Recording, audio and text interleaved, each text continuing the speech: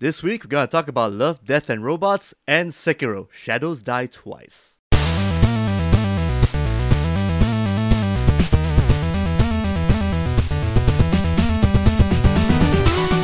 Hello and welcome to another awesome episode of the Last King Podcast. I'm your host, the fifth Hokage, Mr. Toffee. Kofefe? What? Hokage, like from Naruto. Sure, yeah. But Kofefe is cool too. We'll go for Kofefe.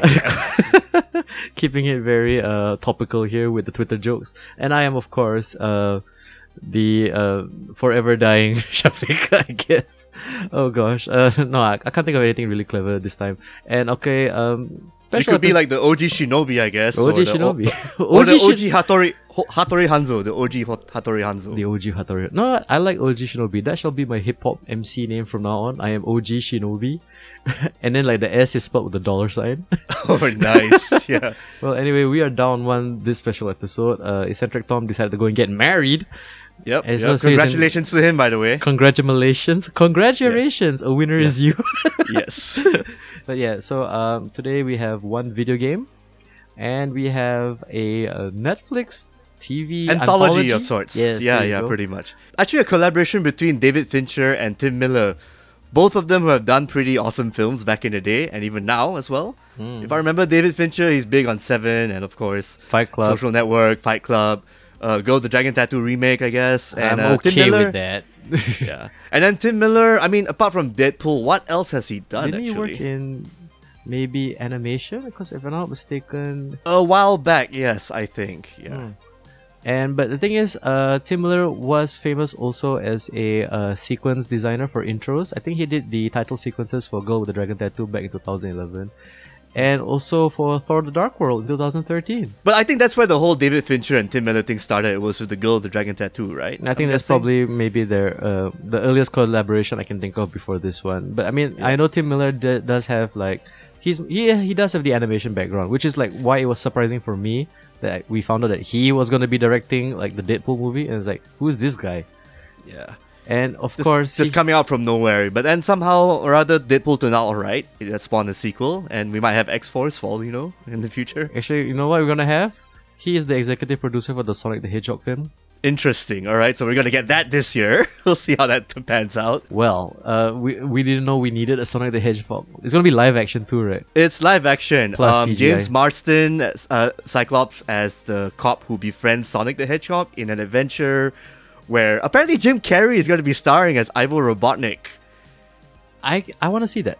Yeah. Anyway, so we're going to be talking about the new Netflix special. How many episodes in total? We have a grand total of 18 of these. Yeah, 18 20-minute episodes or 10-minute episodes, depending on which. Yeah, very easily consumable. I don't think so. But yes, it arrived on Netflix probably as of this recording maybe almost a week ago, right? Sorry. Yeah. So I guess we have to talk about Love, Death and Robots, which I don't know. As I feel like they give a lot of effort to actually making these episodes and the animation, but at the same time, it doesn't really feel like it's a cohesive whole, which we'll explore much later. But for now, let's talk about our favorite episodes. Like, Shafiq, you want to start first? Well, for me, strangely enough, it's the one that has the least CGI. Like, out of all the 18 episodes, the one that really stuck out to me... I mean, can I choose two? Or can I just... Let's go for three. 3, because they're all pretty short anyway. Yeah, the top 3. Well, for me, like, the one that stood out the most was definitely Zima Blue. And also Fish Night. And if I had to choose a third one, because the thing is, like, the rest of them felt, I would say, adequate, but definitely maybe, good hunting, because these are the 3 that had the most, I would say, artistry. They had the most, like, art direction compared to the rest, because, like, I've come to a point where CGI just doesn't do it for me anymore.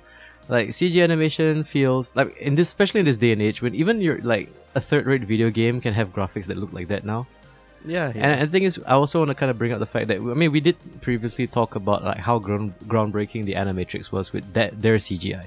And it was the only CGI entry in the entire, I think that anthology.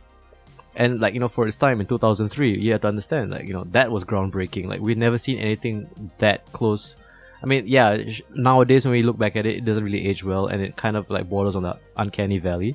I think a few years before that Final Fight of the Osiris episode came out, I think it was a Final Fantasy film that came out from Square Spirits Enix Within, at the time.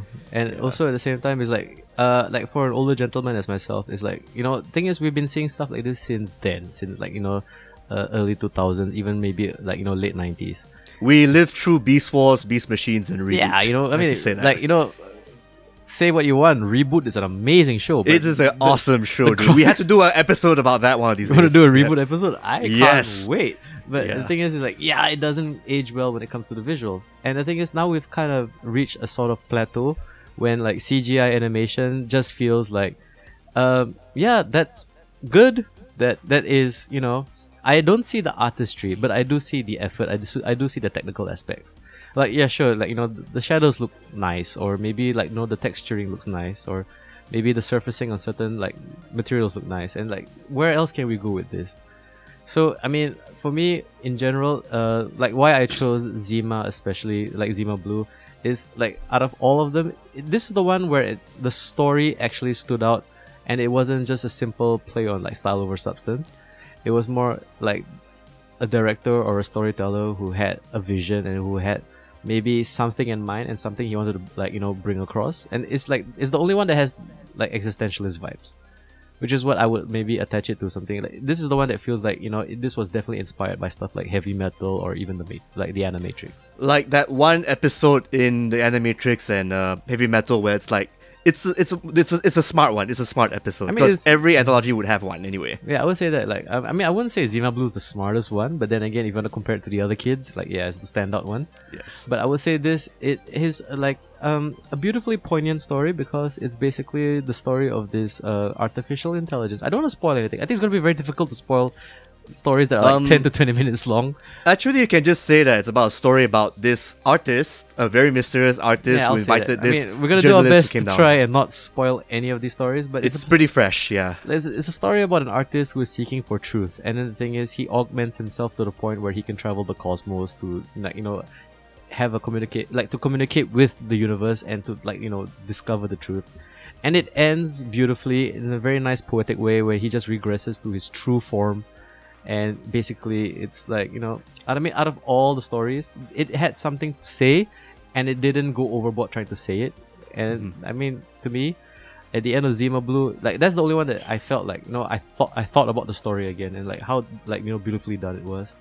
And then like for the other one is like Fish Night. Fish Night is just, to me, feels like, classic 90s style, like amazing stories, Outer Limits, where it's simple premise, this happens, and it's basically about these two salesmen who get stranded in the middle of the desert when their car breaks down, and they realize that they're surrounded by, I mean, I don't say surrounded, they are actually in like, I would say an ocean graveyard. Is that the best way to say? Fish afterlife, yeah. Or something like that, yeah. And then it's like the ghosts, like this whole desert used to be the bottom of an ocean, and then like, as they were like camping out in their car, they like awake one night to discover that, the ghosts of the ocean dwellers, and I'm talking about every era of Ocean Dweller pops up, and it's like, I mean, one thing I love is definitely the Tales from the Borderlands cel-shaded style. If you're not familiar with Tales from the Borderland, I would say it's I don't know what else I can compare this to, but what I mean, I guess you can just, again, the only kind of cell shading I can think about is still Borderlands 2. That's about it. So. Yeah, and I mean, like, if you play Telltale games, if you play like the Borderlands games, it has that kind of cell shaded look. And done beautifully, and I think because it's not hampered by the fact that it's a video game, that they can actually get the lines and the shadows just right. So like, yeah, in terms of fluidity, in terms of animation, in terms of aesthetics, and in terms of art direction, probably one of the most beautiful episodes I've seen. And and then of course, me being the Asian guy, I kind of like Good Hunting, even though the story is not that strong. But I do like the art direction, I do like the design, I do like the very interesting illustration choice. I also especially like how it morphs from like, very traditional Hong Kong town to what it became. Yeah, like a steampunk I love the world building. I think that's what I want to try and mention. It's like I like seeing how the story about this young, like, hunter, who hunts ghosts. Yep. And then, like, basically, as the world evolves around him, and it enters a new, like, industrial age where it doesn't become, it's not like our future. It's a steampunk future, like an alternate future of sorts. Yeah, and then the thing is, like, I'm a sucker for machinations like that. I like it when especially when he's designing the rabbit and you see all the little moving parts and how it all... Oh my god, that's so beautiful to look at. Like, and I looked at it and I thought to myself, and because like compared to a lot of the rest of like, you know, Love, Death and Robots, like a lot of the animation is just basically, yeah, you see moving parts, but you don't see them kind of like work together. Whereas, like, you know, when especially with the steampunk aesthetic, right, it has to look like it actually works, and that requires a lot of, like, you know, moving parts. And yeah, the design for me, especially when he redesigns her legs. Yep. I'm just gonna say that I don't want to spoil it, but just even that whole sequence was beautiful to me. Mm-hmm. You know, I mean, it gave me like flashbacks to like classic shows like Aeon Flux, or to like those Liquid Television MTV days where, like, oh, look at this. It's not trying to tell a great or an intelligent story. It shows sexy animation for me in a way, but without, you know, going pandering in a sense. Oh, like, there's a lot of sexy animation. Yeah, sleek and sexy in that sense. While still trying to retain some little semblance of class line in a sense, you know. Little semblance not of going class? overboard. But how about you? What are your 3 favorite shows? Well, apart from Good Hunting, which we talked about eloquently, I actually did enjoy the very first episode, Sonia's Age. I mean, it may not be a lot of people's favorite, and the CGI, I mean, again, it's more for art direction for me. I especially like the fact that it's all set in a nightclub where kaijus fight. Mm-hmm. I mean, the story itself is about this group of people who are actually controlling monsters through your brains for, you know, fight clubs and stuff. And then there's a story that develops on of its own twists. I mean, it's a very short film, short little clip per se that kind of spells out its twist when you see the fight happening back and forth. But at the same time, I enjoyed it for what it was. I mean, it's a cheesy introduction to the world of Love, Death and Robots. I would say, like, yeah, it's a good setup.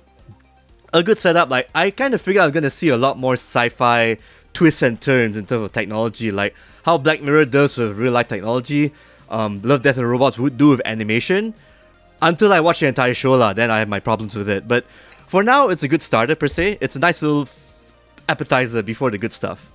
And I also got to bring up my other favorite segment, Suits.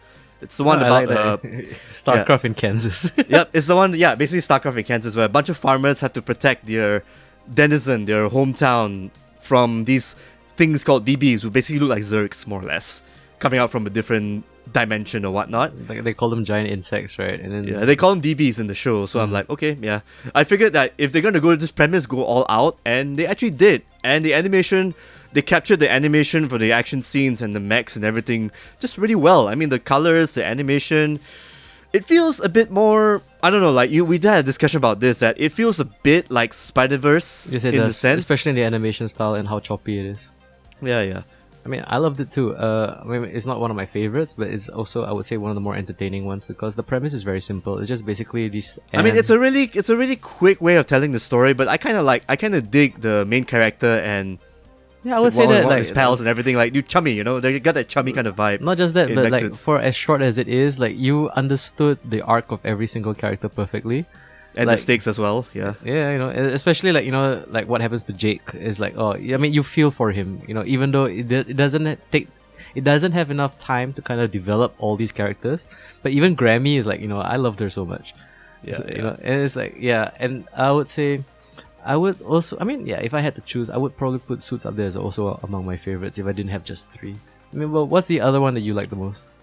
Let's see. There's also Beyond the Aquila Rift, but only because I kind of like these Tales of the Crypt kind of like little stories where here's a 20-minute short segment about stuff that can go wrong when it comes to space travel, and boop, there it is. I'm not gonna say more than that, but the way it looks, the art style, I mean, the CGI, like the way you actually go into the space station to the, you know, the horror reveal and everything, it actually works out pretty well. You know, it's a very, very stark difference between the art styles between both the before and after bits per se, and you could tell that something was going on wrong when you feel like everything is too good to be true, which because it is, you know.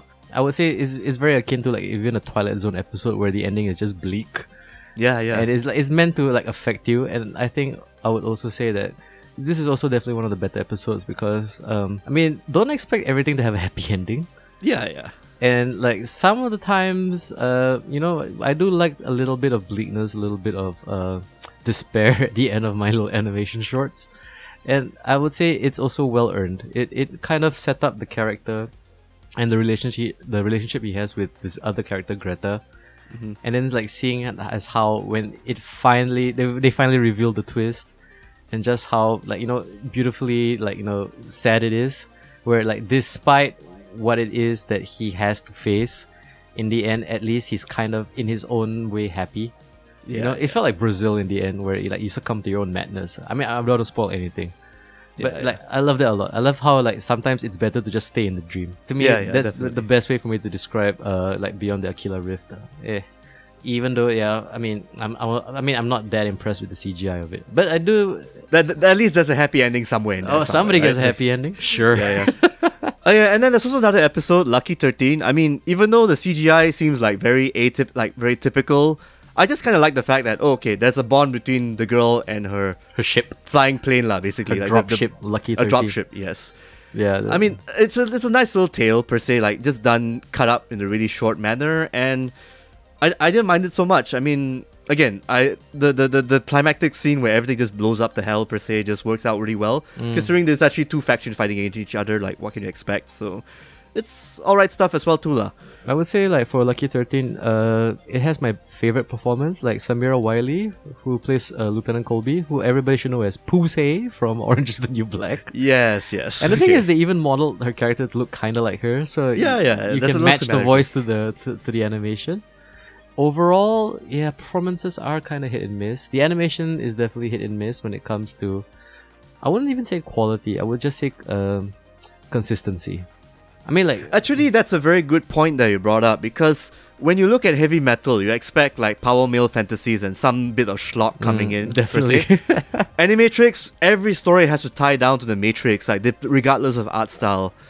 Love, Death and Robots, it's a bunch of shorts here and there, but I feel that it's missing that one unifying theme. Like, if I see a show called Love, Death and Robots, you expect every show to have some sort of like sci-fi logic. There should be a robot in there somewhere, right? And then all of a sudden you have this one short, or a cyborg. At the very least, a cyborg. And then they have this one episode where it's a werewolf story. Okay. Yeah. What's this got to do with anything? Or you see, or as this the last episode where it kind of reminded me of like what happens if Metro had a prequel movie.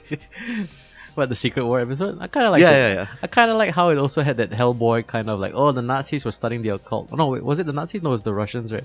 I'm sorry. There's the Russians. My bad. Yeah, okay. But yeah, it is like, okay, I mean, for a show that is called Love, Death and Robots, it does like, tread into themes of the occult and the supernatural. I mean, there's even a story that's like kind of like the resurrection of Dracula. So like, where's the robots here? Yeah. I mean, that would be a theme, but it wasn't. Yeah. I thought it was going to be like, again, robots, cyborgs, sci-fi, misuse of, like twists in the sci-fi genre. But again, it's all over the place. It kind of reminds you of a animation festival DVD collection, like the animation show, or the one you told me earlier. Like ResFest. Yes. It feels like definitely a compilation of animated shorts that is definitely intended for an animation festival. But now, you know what? I don't think animation festivals are a thing anymore.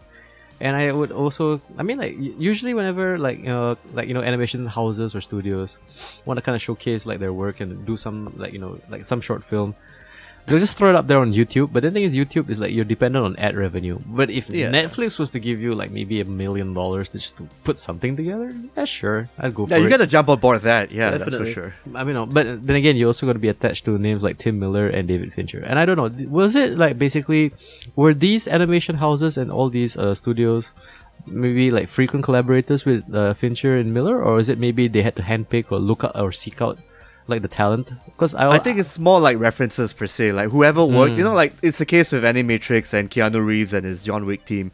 If they probably had a connection somehow back in the 2011 days or so. Yeah, probably. I would say this is definitely their Rolodex of like their pool of talent that they usually refer to. And I think at least the best part about this is at least they don't have to follow censorship or follow some sort of rule from, some guidelines on TV, where thank God for Netflix. Again, lots of erect penises. If you're looking for it, it's there. Yeah. We weren't, but there it is. I would say also maybe, it's also a sign of the times, because Netflix is actually being very brave and very bold when it comes to the content that they're putting out. I mean, like there was a period of time where they were basically just, like a replacement for HBO. And then then they started like doing all these comedy specials. They were giving people like Amy Schumer and Dave Chappelle like tons of money just to do an hour special. And then came that era where they started producing their own shows. And then it's nice to see them doing like, maybe I would say this is like a nice aside to the Netflix machine, where it's like they're kind of giving all these animation house and animators and studios like, like a platform, I would say, where they can earn back. And you know what? More props to Netflix for like putting this together, and also to Tim Miller and David Fincher for like, not forgetting their old school roots, so where they started. When it comes to like smaller productions. Before they were filmmakers. Yes, they were animators and music video commercial guys. They have mentioned time and again that this Love, Death and Robots is supposed to be like their version, their spiritual successor to the heavy metal comics and heavy metal shows. Directly that they wanted to kind of... in a few interviews here and there, yeah. I mean, I see what they're trying to do. Whereas, like, I mean, okay, maybe we should go also into our criticism on Love, Death and Robots. I agree totally with you in the point where you say that there is no true underlying common thread that could actually link all these stories together, because none of them feel like they're part of the same universe. Whereas if you were to pay attention to something like, say, the Animatrix, which is set in the universe of the Matrix, or even to Heavy Metal, where everything is like centered around the glowing green ball that just goes from place to place and wreaks havoc on humanity in various different ways. And it's like, it does feel sometimes like this is not so much like a concentrated collection of a very specific vision, more like, we're gonna just go throw all these guys a bone and then we just put it all under this banner that we're gonna call Love, Death and Robots, which unfortunately is a bit of a misnomer. It just doesn't, like, sometimes especially when you see something like Shapeshifters, and like this doesn't seem to fit within a series called like, Love, Death and Robots, but it's nice. It's fine. Like the werewolf story, like, okay, this doesn't really, look like, I don't see the love. I see death. I don't see any robots, like one out of three. If they introduce a sci-fi element of how these wolves came to be, then maybe it can, be in that same thematic line with the robots. If they were like the mecha wolves with the bionic arms, like in Contra 3, Contra Hardcore, like, oh, okay, cool. I would say that too. I mean, like, I know it's not really much of a criticism. It's definitely a nitpick. Especially when you title something Love, Death and Robots, and a lot of the themes don't seem to really stick to that. And also at the same time, maybe it's just like a sticker you put on top of like a DVD box. Like, okay, this whole collection is called Love, Death and Robots. So, okay, I'm not going to hold it against them, but also at the same time, it does feel to me like, especially when the genres jump around so much. And if you were to mention things like heavy metal, or you were to mention like, that's your direct influence. It's like, at least heavy metal kind of like, it does cater to the male power fantasy. And when you want to talk about the movie, the soundtrack's all heavy metal. So exactly, it kind of makes sense, whereas you see something like Love, Death and Robots, and it's like, I would say, I think a lot of people might be a little bit, I wouldn't say misaligned, but I would say like, oh, I didn't expect that. Or like, I was hoping that there would be more of this in a show that's called that. So yeah, I mean, that's just one of my criticisms about Love, Death and Robots in general. That I wouldn't say that's more of a nitpick. I mean, that's actually a pretty common problem when people want to do like a bunch of episodes for a segment or for a series and not tying it all together. It just feels like they work on their own. I mean, these work as YouTube clips, definitely. But at the same time, if you want to actually make something cohesive, obviously this isn't the way to go. And of course, we should also bring up the fact that there are actually some average and below average shows in that compilation per se. There's ones that don't really impress us, like the one of the robots, not the three robots, the Outlaws. I forgot what it's called. Hold on, is it the one where they were basically carjacking this truck? Blind Spot, that's the one. Yeah, the carjackers. Blind Spot. I mean, it was fun, but it doesn't seem to add to anything. I think maybe what we're not. I mean, in a way, a lot of them are average. And I would say that's maybe detrimental to the other stories, because then you're just maybe oversaturating this product with, I would say, like if you put so many Bs and then the As don't shine as much. Yeah. You know what I mean? And then you have to kind of slog through a few like pretty mundane ones before you get to the really good ones. And I would also, like, especially in this day and age of binge culture where like if you don't keep their attention after 5 episodes, people will just shut off. Yeah. So it's like, yeah, I mean, I think maybe, hey, then you have to tune in to guys like us to kind of recommend you, okay, you can skip all this, just watch these episodes. Yeah, just watch X, Y, and Z. I mean, we've already mentioned what we like, but at the same time, for the rest of them, you can...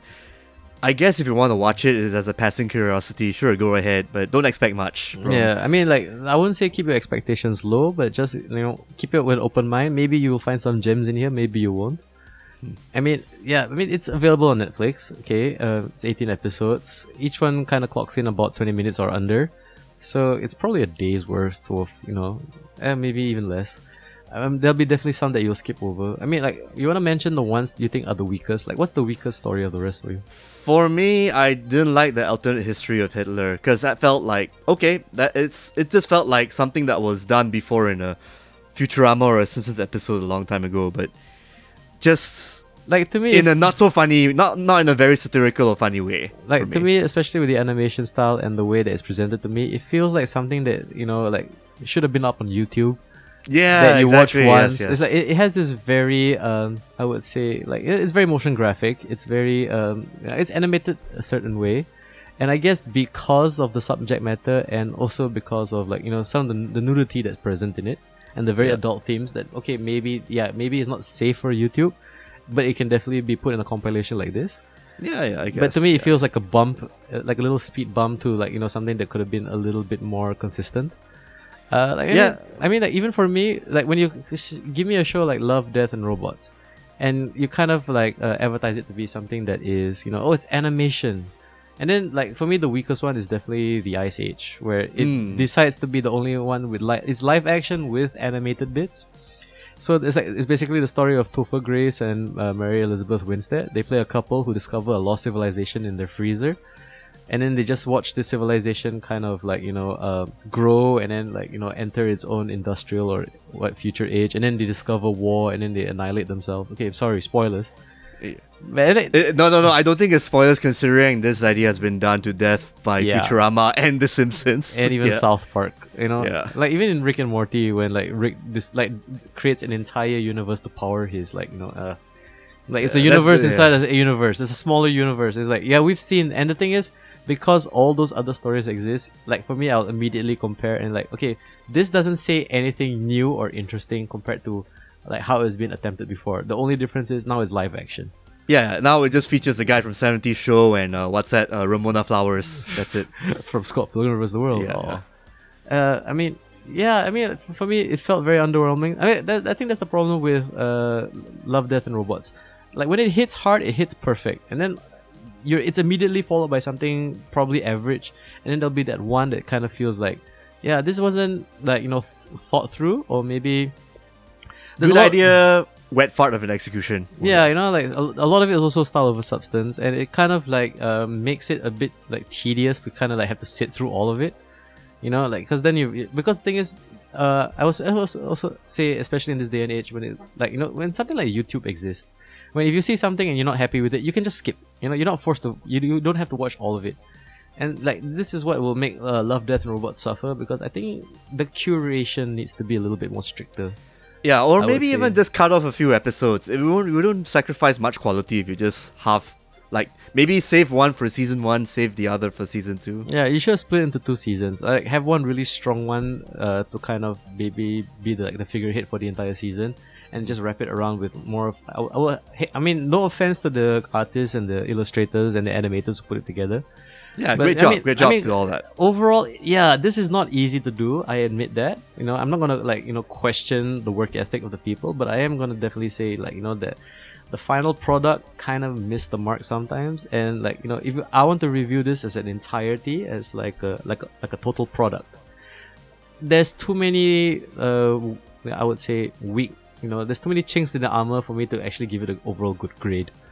Despite the fact, like, for me, like, Zima Blue is definitely, like, if I were to give it, like, a number rating, it's like a 9 upon 10. Like, this is fantastic.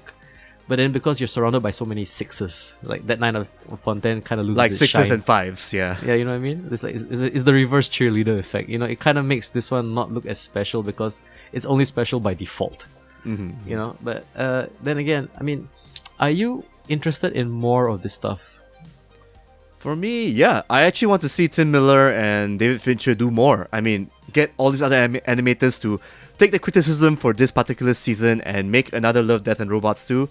Yeah. But this time, just basically just follow the theme like with the Green Ball and Heavy Metal. Just have something that unifies all these episodes, with the last episode being like the culmination of everything else per se. Like for me, I don't know.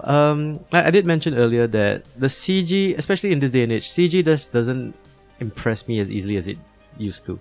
And like we did mention in our previous episode where we mentioned the Animatrix and how like the Flight of the Osiris blew us away back in 2003.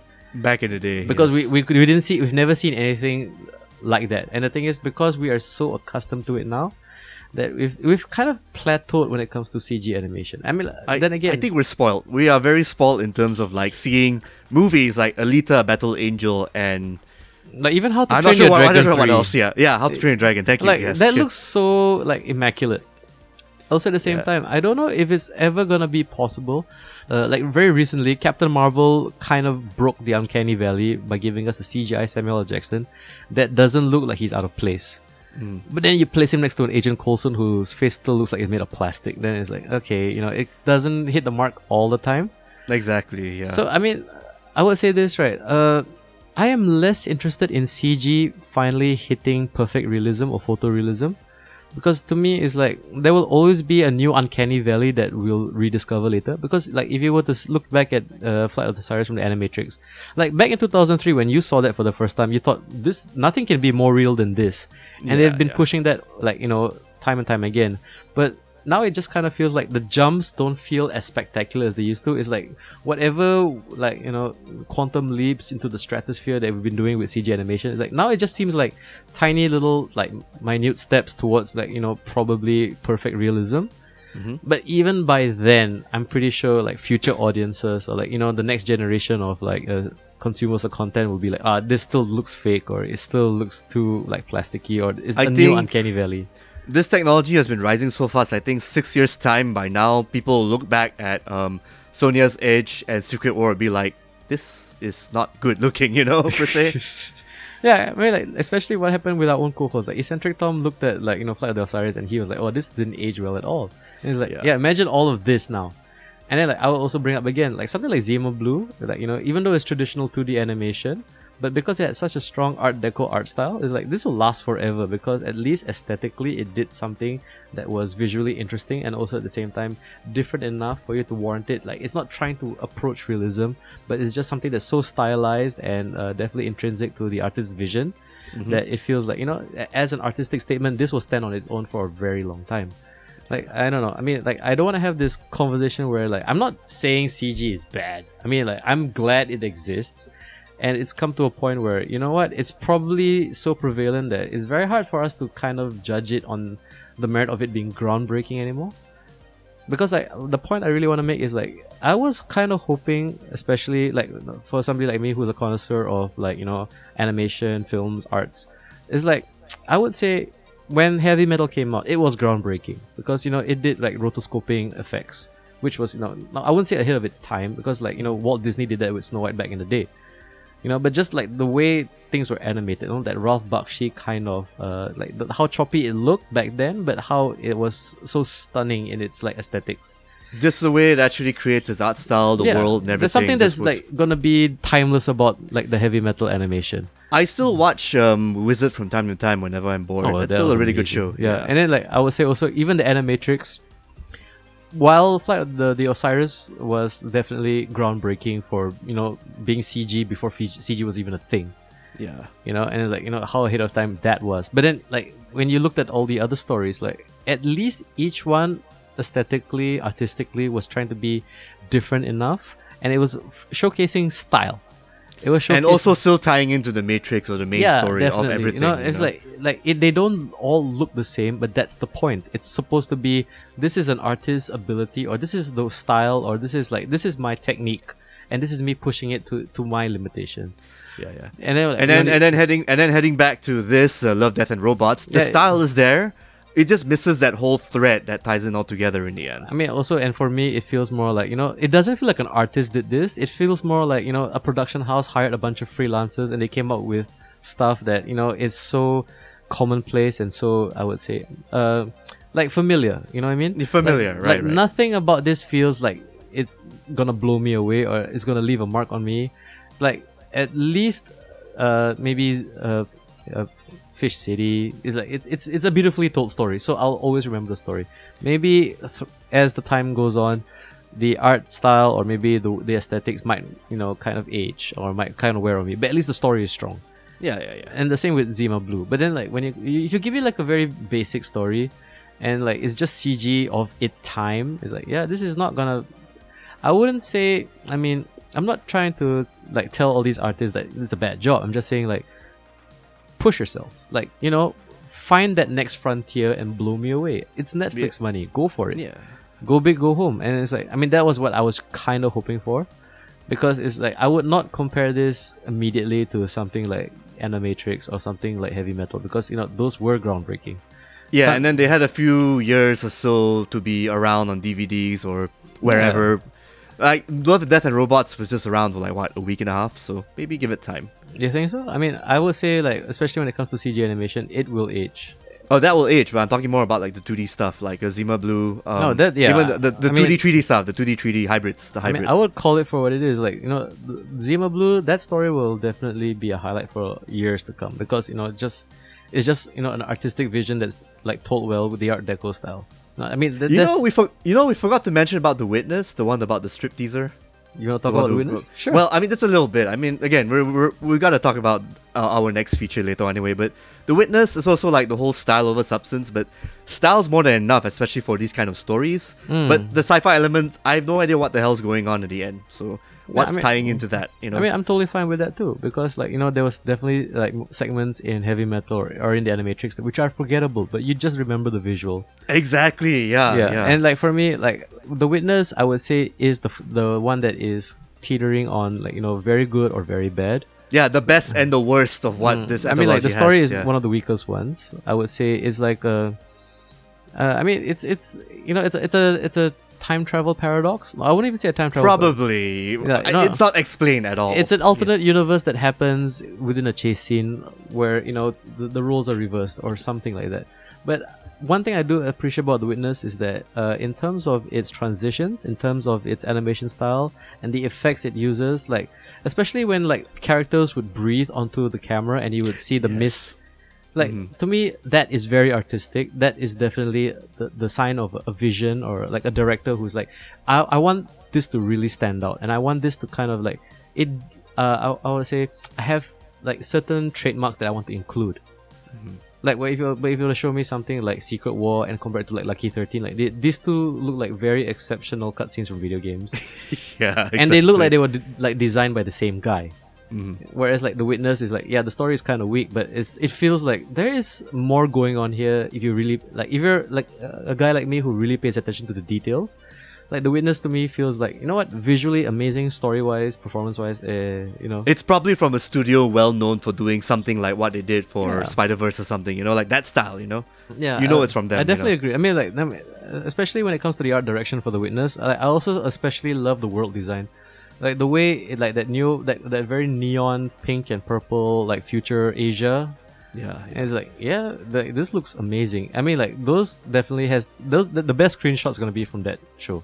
Oh yeah. But nobody's gonna remember the story. The story is gonna be like, somebody chases somebody and then, roles get reversed.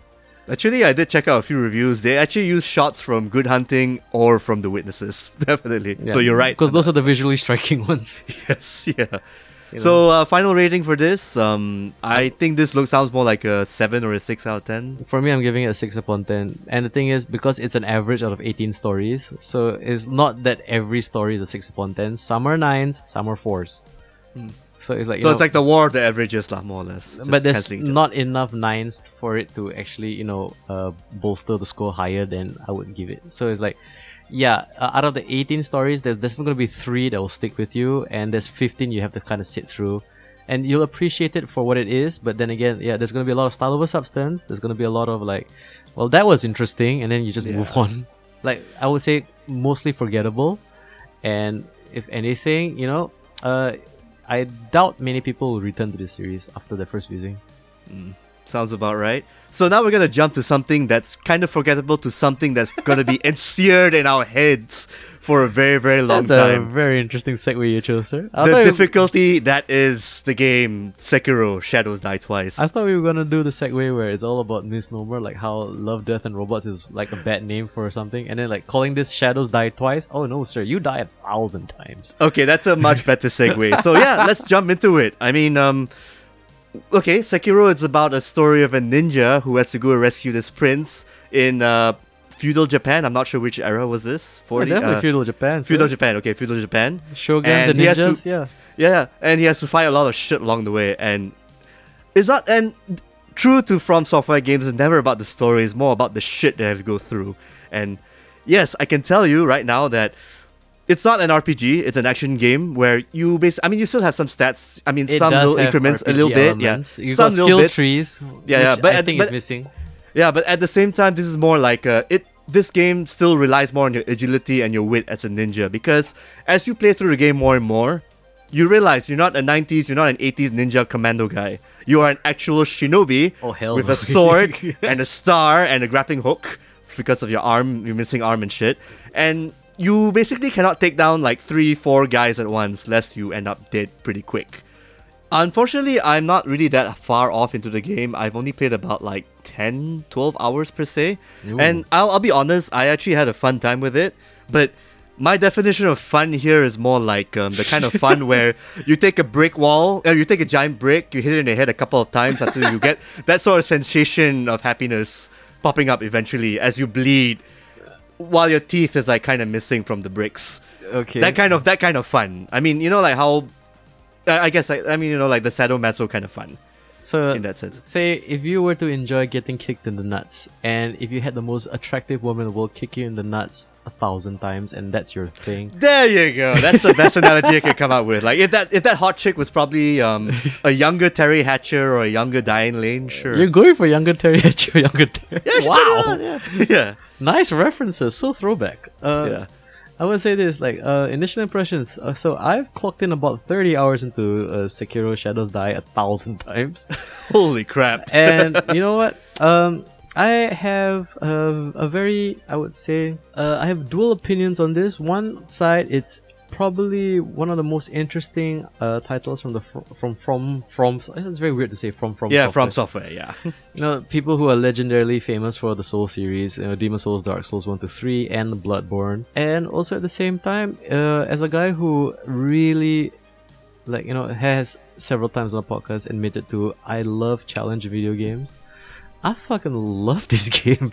This game feels like a fucking video game. It feels like those classic platformers from the 80s, like Ninja Gaiden or even Mega Man, where it's not punishing because it's hard, it's punishing because you keep making mistakes. In a way where it's like, it is one of the few games where it really promotes player growth, where it's like you have to get good. It's there. It has the From Software trademark. You have to improve yourselves, Grasshopper. Yeah, you have not to be ready from for Grasshopper this. to Giant Chainsaw Bug. Yeah. Oh Jesus! I mean, I would say, like, you know what?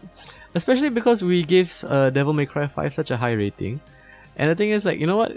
Finally, something that feels like a challenge, and this sucker comes out of nowhere like a week or 2 weeks later, and it's like, wait.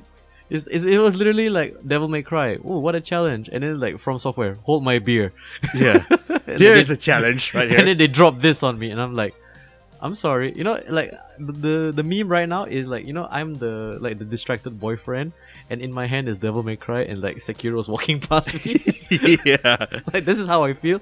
It's like I was so intent on like beating Devil May Cry, like getting all the achievements, doing Dante Must Die in HAH mode. And it's like, ooh, Sekiro. Hello. I can see actually the disparity between Devil May Cry 5 and Sekiro. Devil May Cry 5 makes you want to actually get that S ranking per stage in the hardest difficulty. Yeah. Sekiro basically says, you just want to get your finish ass the game. You just want to finish the fucking game. That's it, This is why I can tell you this is probably the worst game that every reviewer has to go through, because they have no idea what the fuck they have to go through. And I can tell you right now, most reviewers probably haven't finished the game yet. You know what? Which is fine, considering that, again, this is the kind of game where From Software kind of needs to actually remind people that sometimes there are some games that require you to challenge people, like to give that reminders that, sometimes sometimes games require you to actually, be good or be precise to certain things here and there. Maybe we can take one good example. Should do actually, if I think. Not all. Some can be entertaining, some can be, fluffy kind of fun. And then you got that little other section which shouldn't be neglected, thankfully, that you need a challenge, you need a challenge in your life. And again, this is the kind of niche that needs to be, which is actually being fulfilled by From Software, and I actually do thank these guys for doing that in a sense. I would say, I definitely subscribe to the fact that every video game should have a hard mode. There should definitely be something for the challenge hits, and for guys like me, when a game like Sekiro Dies Twice comes out, it's yeah, that's me for the rest of the year. This is what I'm going to concentrate on. As much as I enjoyed Devil May Cry 5, after a little bit of practice, once you nail your combos, once you know how to get a triple S ranking consistently, then it just becomes a matter of I've mentioned before, I would equate it to something like a Tony Hawk Pro Skater game where that thing you practiced over and over again, just don't mess it up. Muscle memory stuff, automatic. And the thing is, the problem with games like that is because once you have definitely stepped over the initial hurdle that is the difficulty, then it becomes just when you go into autopilot.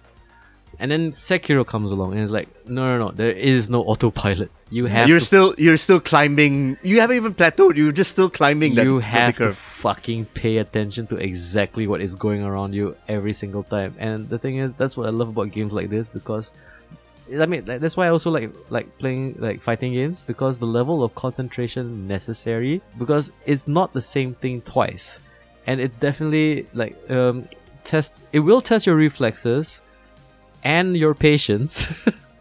And I would say it's very hard for me to recommend games like this, especially to new gamers, because people complain about the steep learning curve in something like Devil May Cry. Have you played a From game? Have you played Ninja Gaiden? Wait, have you played a From game in the 90s? That's the definition of a fucked up difficulty curve. You're in a dungeon in Kingsfield, you walk left, you die, you walk right, you die, you have to go forward or back. That's sort of no manual, you're in the deep end of the ocean, have fun. I think that's what I want to say, especially because when I say things like this feels like a video games to me essentially should be about trial and error, not so much about storytelling or character development. It should be about you as a player reaching a limit and definitely pushing yourselves to the point where you can not just surpass it, but also at the same time. The thing is, it's very hard to explain to people who don't understand that the reason why guys like me especially love games like this is that sense of gratification you receive when you finally beat that fucking boss, or when you finally pull off that move, or when you are able to parry or dodge or block, or that moment where you yourself as a human being, you've reached a new plateau in your ability. Oh, that's what I like about From Software games. The feedback they give when you parry something perfectly, or when you do your stealth death blow when you knock off a life of a boss. It's very satisfying. Yeah. Props to the sound design for that, the slashes and the blood coming out and the way the guy moves, I think that's right, that visceral quality, especially the reward of seeing you totally decimate an opponent when you do the correct thing. I think that sword clash is right up there with that same sword cipher thing from Strider, sing sing sound, that parry sound. It's just as nice, sing. Yeah, I don't know what the hell to call it. It's sing sing, Man, from the Mega Drive, that really high pitched squealy metal sound. Yeah, I know what you're talking about. That's good stuff. I get that from Sekiro when I parry a blade, when I parry attack, or when I do a Mikuru counter like that doom thing, when you step on the guy's pole and then you just beat the shit out of him or just stab him in the back. That's really, really satisfying. Yeah, definitely. The cognitive feedback is perfect. The thing is, From Software have had many occasions to kind of nail the formula. And I would say this, right? Actually, they kind of perfect the formula in a way, because over time, what they've learned from Demon Souls, Dark Souls, and Bloodborne is whenever you reach a boss, there's always going to be shit in front of you, but if you pay careful attention, there's going to be a shortcut some way, somehow, right? And I'm happy that at least for most of Sekiro's parts, to reach to a boss, even with all the stuff in the center, there's always going to be a shortcut, which is good. You just got to pay attention. That was not the train of thought I was on. I was thinking more along the lines of in terms of game design, I do agree with you that, From Software, their only way of being forgiving is for giving you an alternate route. Yeah. If you don't want to face this now, you can just walk around it, or you can go somewhere else first. But what I was trying to say is that I think From Software, they can go nowhere else with their Soul series. Like, especially when it comes to, like, for me, the pinnacle of what their achievement is definitely Bloodborne. Bloodborne is the best of, like, their Souls era output. Like, Demon Souls was definitely their toe in the water. Dark Souls 1 was close to perfection. Dark Souls 2, fucking amazing, hands down. Dark Souls 3, a little bit disappointing, but Bloodborne to me felt like this gave you the kind of agility and the kind of to me, Bloodborne is their 9.5 upon 10. That is closest to perfection they'll ever get. And like, it also feels to me like they were kind of like experimenting with, okay, we've given a certain kind of mobility to the players when it comes to Bloodborne, especially with the gun parry mechanic. So let's give them two other things, the jump and the dodge mechanic. You know what I mean? And then I think they realized within themselves that this isn't really a Souls game. Like, because the thing is, people will be saying like, oh, why not just make a Dark Souls 4? Why go a different direction? And then like, I think maybe as a company, like from a design perspective, they couldn't name this a Souls game because it's so different from a Souls game. It's not a Souls game. This is basically it's basically From Software going back to the action gaming roots. Because I think you remember back in the Xbox days, they were doing Metal Wolf Chaos. They were doing that is a very bad comparison. Yeah, I know what you mean. The Otogi series, which is actually kind of fun and relaxing for an action game for some reason, and of course Ninja Blade, which everyone kind of makes fun of actually at the time. Well, Ninja Blade was a very bad Ninja Gaiden ripoff. It was, yes. It was an entertaining if terrible ripoff actually. I mean, the only thing that really annoyed me, what could have immediately improved Ninja Blade was just remove all the quick time events. It would have been a decent game.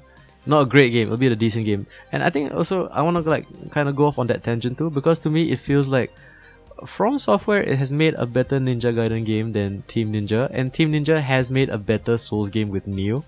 It felt like these two companies kind of reverse roles for a hot second. To me, like this game is like more reminiscent of games like Ninja Gaiden. Not so much of the stylish action games of like something like Devil May Cry or Bayonetta. It's far from that. This is a game about precision. This is a game about mastering your reflexes, your controls, and your ability to predict and also react to the telegraph moves. You know, I mean, like, that's what the Ninja Gaiden Black series, the one that was directed by Itagaki-san back in the day. That's what that game was all about. It's not about style. It's about surviving. It's about doing the correct thing, and always paying attention. And to me, it's like when like Team Ninja made Neo, is like, oh, it's a slightly faster paced Souls game. Interesting. So like to me, this feels like kind of a clap back, like, oh hey, like you think you can do it, we can do this too. I don't know if there's any true rivalry between the two of them, because I mean, Team Ninja is definitely known for their Dead or Alive series nowadays more than from like the Ninja Gaiden games. There hasn't been a sequel since. Wait, I thought Tecmo Koei was known more for the Dynasty Warriors series. No, I mean, like, the moneymaker, basically. I'm talking about Team Ninja in general. It's like, right, the guys who gave us the Ninja Gaiden reboot is like they've kind of like moved away from that, and they're like, and they made Neo. It's like, oh, cool. Which is like, is this a Dark Souls ripoff? But then again, Japanese culture is different. It's not about like, it's about like, you make your Street Fighter, we do a Fatal Fury. You know what I mean? Okay. There's always a cook to every Pepsi, especially when it comes to like Japanese companies. And From Software, I think in a way decided to make like the best Ninja Gaiden game. Like they're going back to their roots and actually doing a pretty good job at it. Even if it's very, very challenging for a lot of people's goods. I mean, do you think like in this day and age, like gamers, like there are definitely the get good crowd. There is that community of people. I mean, I think just recently somebody posted on Twitch like he did the entire Souls and Bloodborne games without taking a single hit. Like, oh yeah. That champion, that genius over there. Well done, sir. You definitely spend a lot of time playing video games. But I also want to say like there is that population of gamers who I feel like have been kind of underrepresented in the longest time.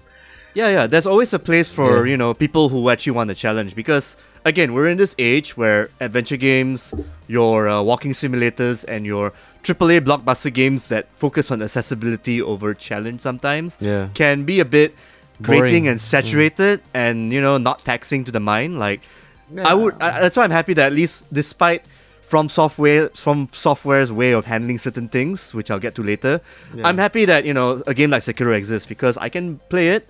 Obviously, I'm gonna die a lot, but at least I learned something out of it at the very least. I mean, I agree there, because it's like, for me, like I will always rate games that develop the player more than the character more.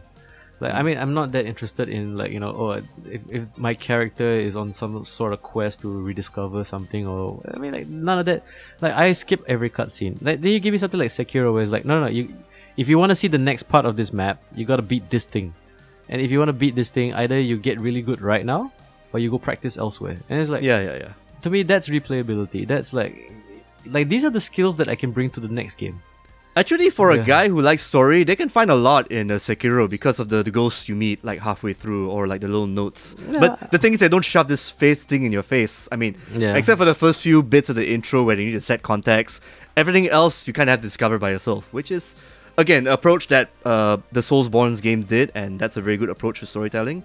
You discover this shit on your own, which actually fleshes things out. Yeah, and I prefer that when, like, you know, if there is a story, don't throw it at the player. Like, let them find it if they're looking for it, and if they're not, then it's fine. It doesn't affect the game at all. I'm always gonna be gameplay over story, but I would also say this: like, Sekiro definitely is. If you're desperate for a challenge, and if like you're the kind of, if you're still weaning off the Souls and the Bloodborne, and you're just looking for something, like, did From Software deliver? It did. Don't expect another Souls game. This is something completely different. Yeah. Don't play it like those RPGs. You have to play it like an action game that requires stealth. And also requires spending points in the skill tree properly. I would say this is definitely a game of trial and error.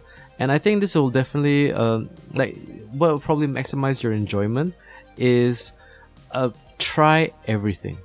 Like, it's surprisingly deep for a game that is, I mean, like, a lot of people can basically complain that most Dark Souls games can just be beaten with patience.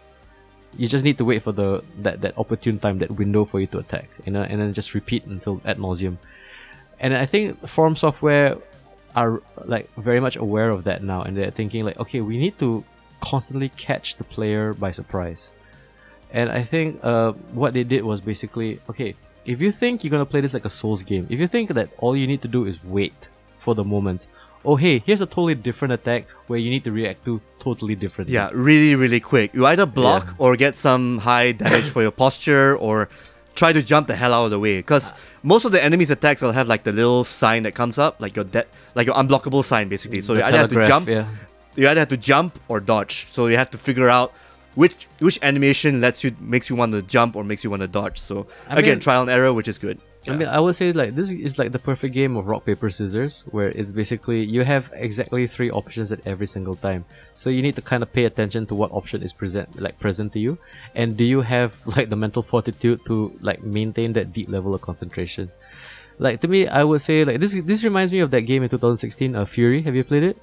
Fury. F-U-R-I.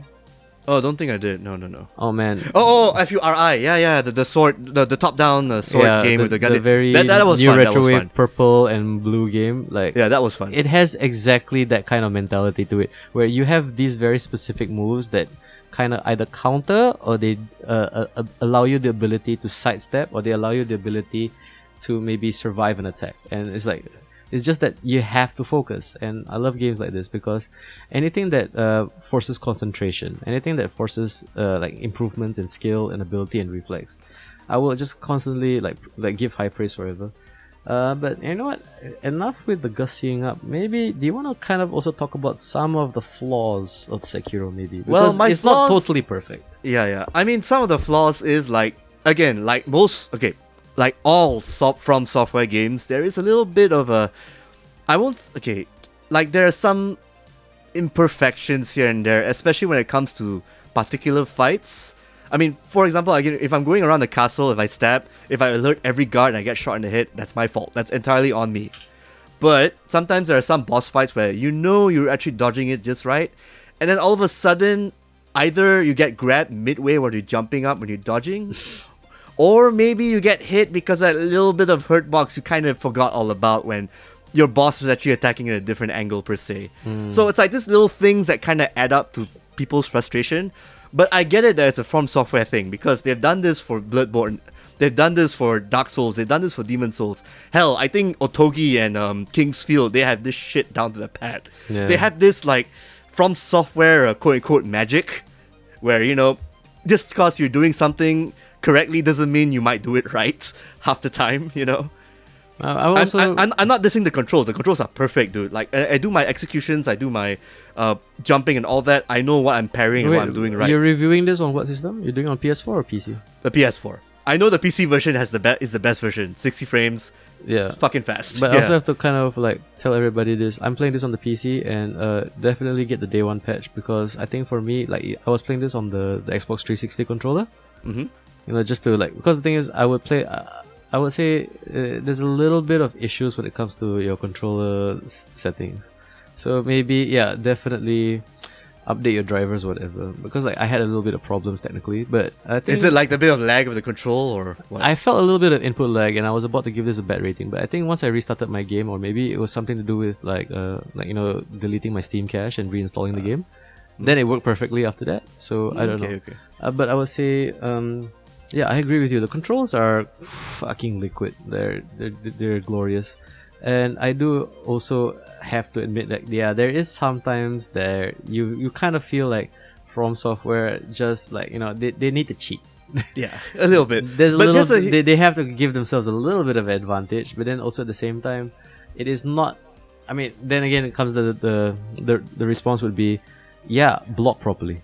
Yeah, dodge properly. Yeah, sidestep properly. You know, like, or at least learn how the enemies hit boxes. You know, like, we have to actually gauge that per se. You know, I would say, yeah, definitely a lot of trial and error. I mean, it's not. That's the keyword right there. Trial and error right there. It's like, it's not purposely unfair, but it is not fair. Yeah. I would say, like, you know, and I don't think it's like, it's not like From Software is trying to spite you. I think it's more or less along the lines of like, I think they respect this cadence of gamer. Like, there's definitely, like, you know, I would put myself in that category of gamer where, like, yeah, I want to be punished. I want to be, I would say, in a way, tested.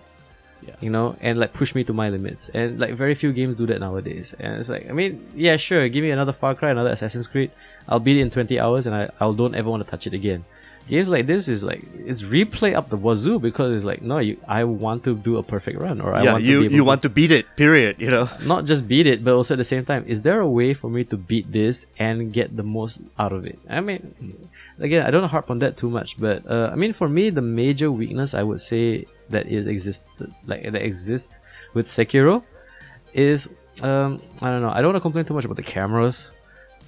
That one is that's another From Software thing. I don't think they've actually mastered the way of handling cameras, and this is coming from us who have actually lived through the Ninja Gaiden reboot, where it has its own problems too. I would also say is like, you know what? I mean, not so much like a criticism, right? But there are times when the hit detection for me is a little bit suspect. Yeah. There are moments, especially when I sidestep and I attack an enemy, and it just doesn't seem to connect correctly. And then, yes, that's the thing I was talking about earlier on. You know, so the like From Software magic. Like in my head, I was like thinking, all right, how precise do I need to be? And then like that's when I realized, like, that was me also saying to myself, no, you're going into autopilot.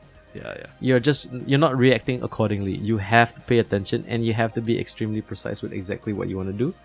So you know what? It's very hard for us to kind of like say that, you know, it's a problem or a detriment, because most of the times it's like, you know, you could have just done that better.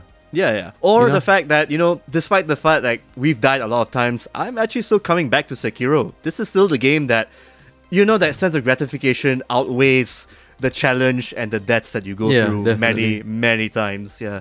I mean, like, can I just mention to you my favorite moment ever when I was playing this game? What? So this is a giant white monkey. Baboon, actually. He's not a monkey, he's an ape. Okay, so, you know, he's apparently the king of the apes. You know, there's a whole section where you have to fight off a lot of these, I would say, you know, hot spring baboons. And this was a very particularly challenging boss fight. And, like, the moment of me finally beating him, and this is after, like, I would say close to 20 or 30 deaths. I counted. And I knew, like, okay, fine. I mastered the pattern. I got used to the telegraphs, and I, like, you know, parried perfectly. I dodged perfectly, and the moment I finally killed him, right, and I thought to myself, okay, you know, okay, there it is, that sense of gratification, that you know, overwhelming satisfaction. And the fucker got back up again. He resurrected. I was without his head, if I recall, right? Yeah, the final. You fought this. No, I've seen the videos actually. No, but I mean, like, like the final death blow is you chopping his head off. Yep. And then he just gets back up holding his head. And then in my head, my head just exploded with delight. I was like thinking, oh, you get me. Yeah. You get me so much from software. This is exactly the kind of fuck you, you're not done yet. Let's go round 2 rematch now. I was like, yeah. Oh, and I mean that's the thing is like it's like these are the moments I live for. These are the moments that like that's when you kind of lean in front of your chair, you hold your controller a little bit tighter and like, all right, it's on now. That this is you've pushed me. Now we've reached a certain level. Okay, where can I go with this? And if you as a gamer, if that's the moments you're looking for, if those are the things that inspire you or compel you to play video games, that moment where you feel like, okay, what is it that I can do, and what is it like? I mean, there'll be definitely guys out there who look at gameplay videos, or they look at Devil May Cry videos and like, okay, how do I pull off that combo? I want to, that is the ascension of your personal growth. Of me as a gamer, like I'm totally ignoring the get good community, because those guys annoy the hell out of me. Yeah.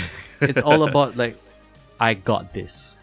You know what I mean? That got feeling, it through on your own, basically. Yeah, like you in your own heart, like you're just looking at the challenge in front of you, and then you are not. It's like basically at that moment in the Matrix where everything appears in ones and zeros, and you have ascended. You've become the one. You've been like, yeah, this is my moment. I know what to do. And like, if you're looking for moments like that, Sekiro will provide that to you every 5 minutes.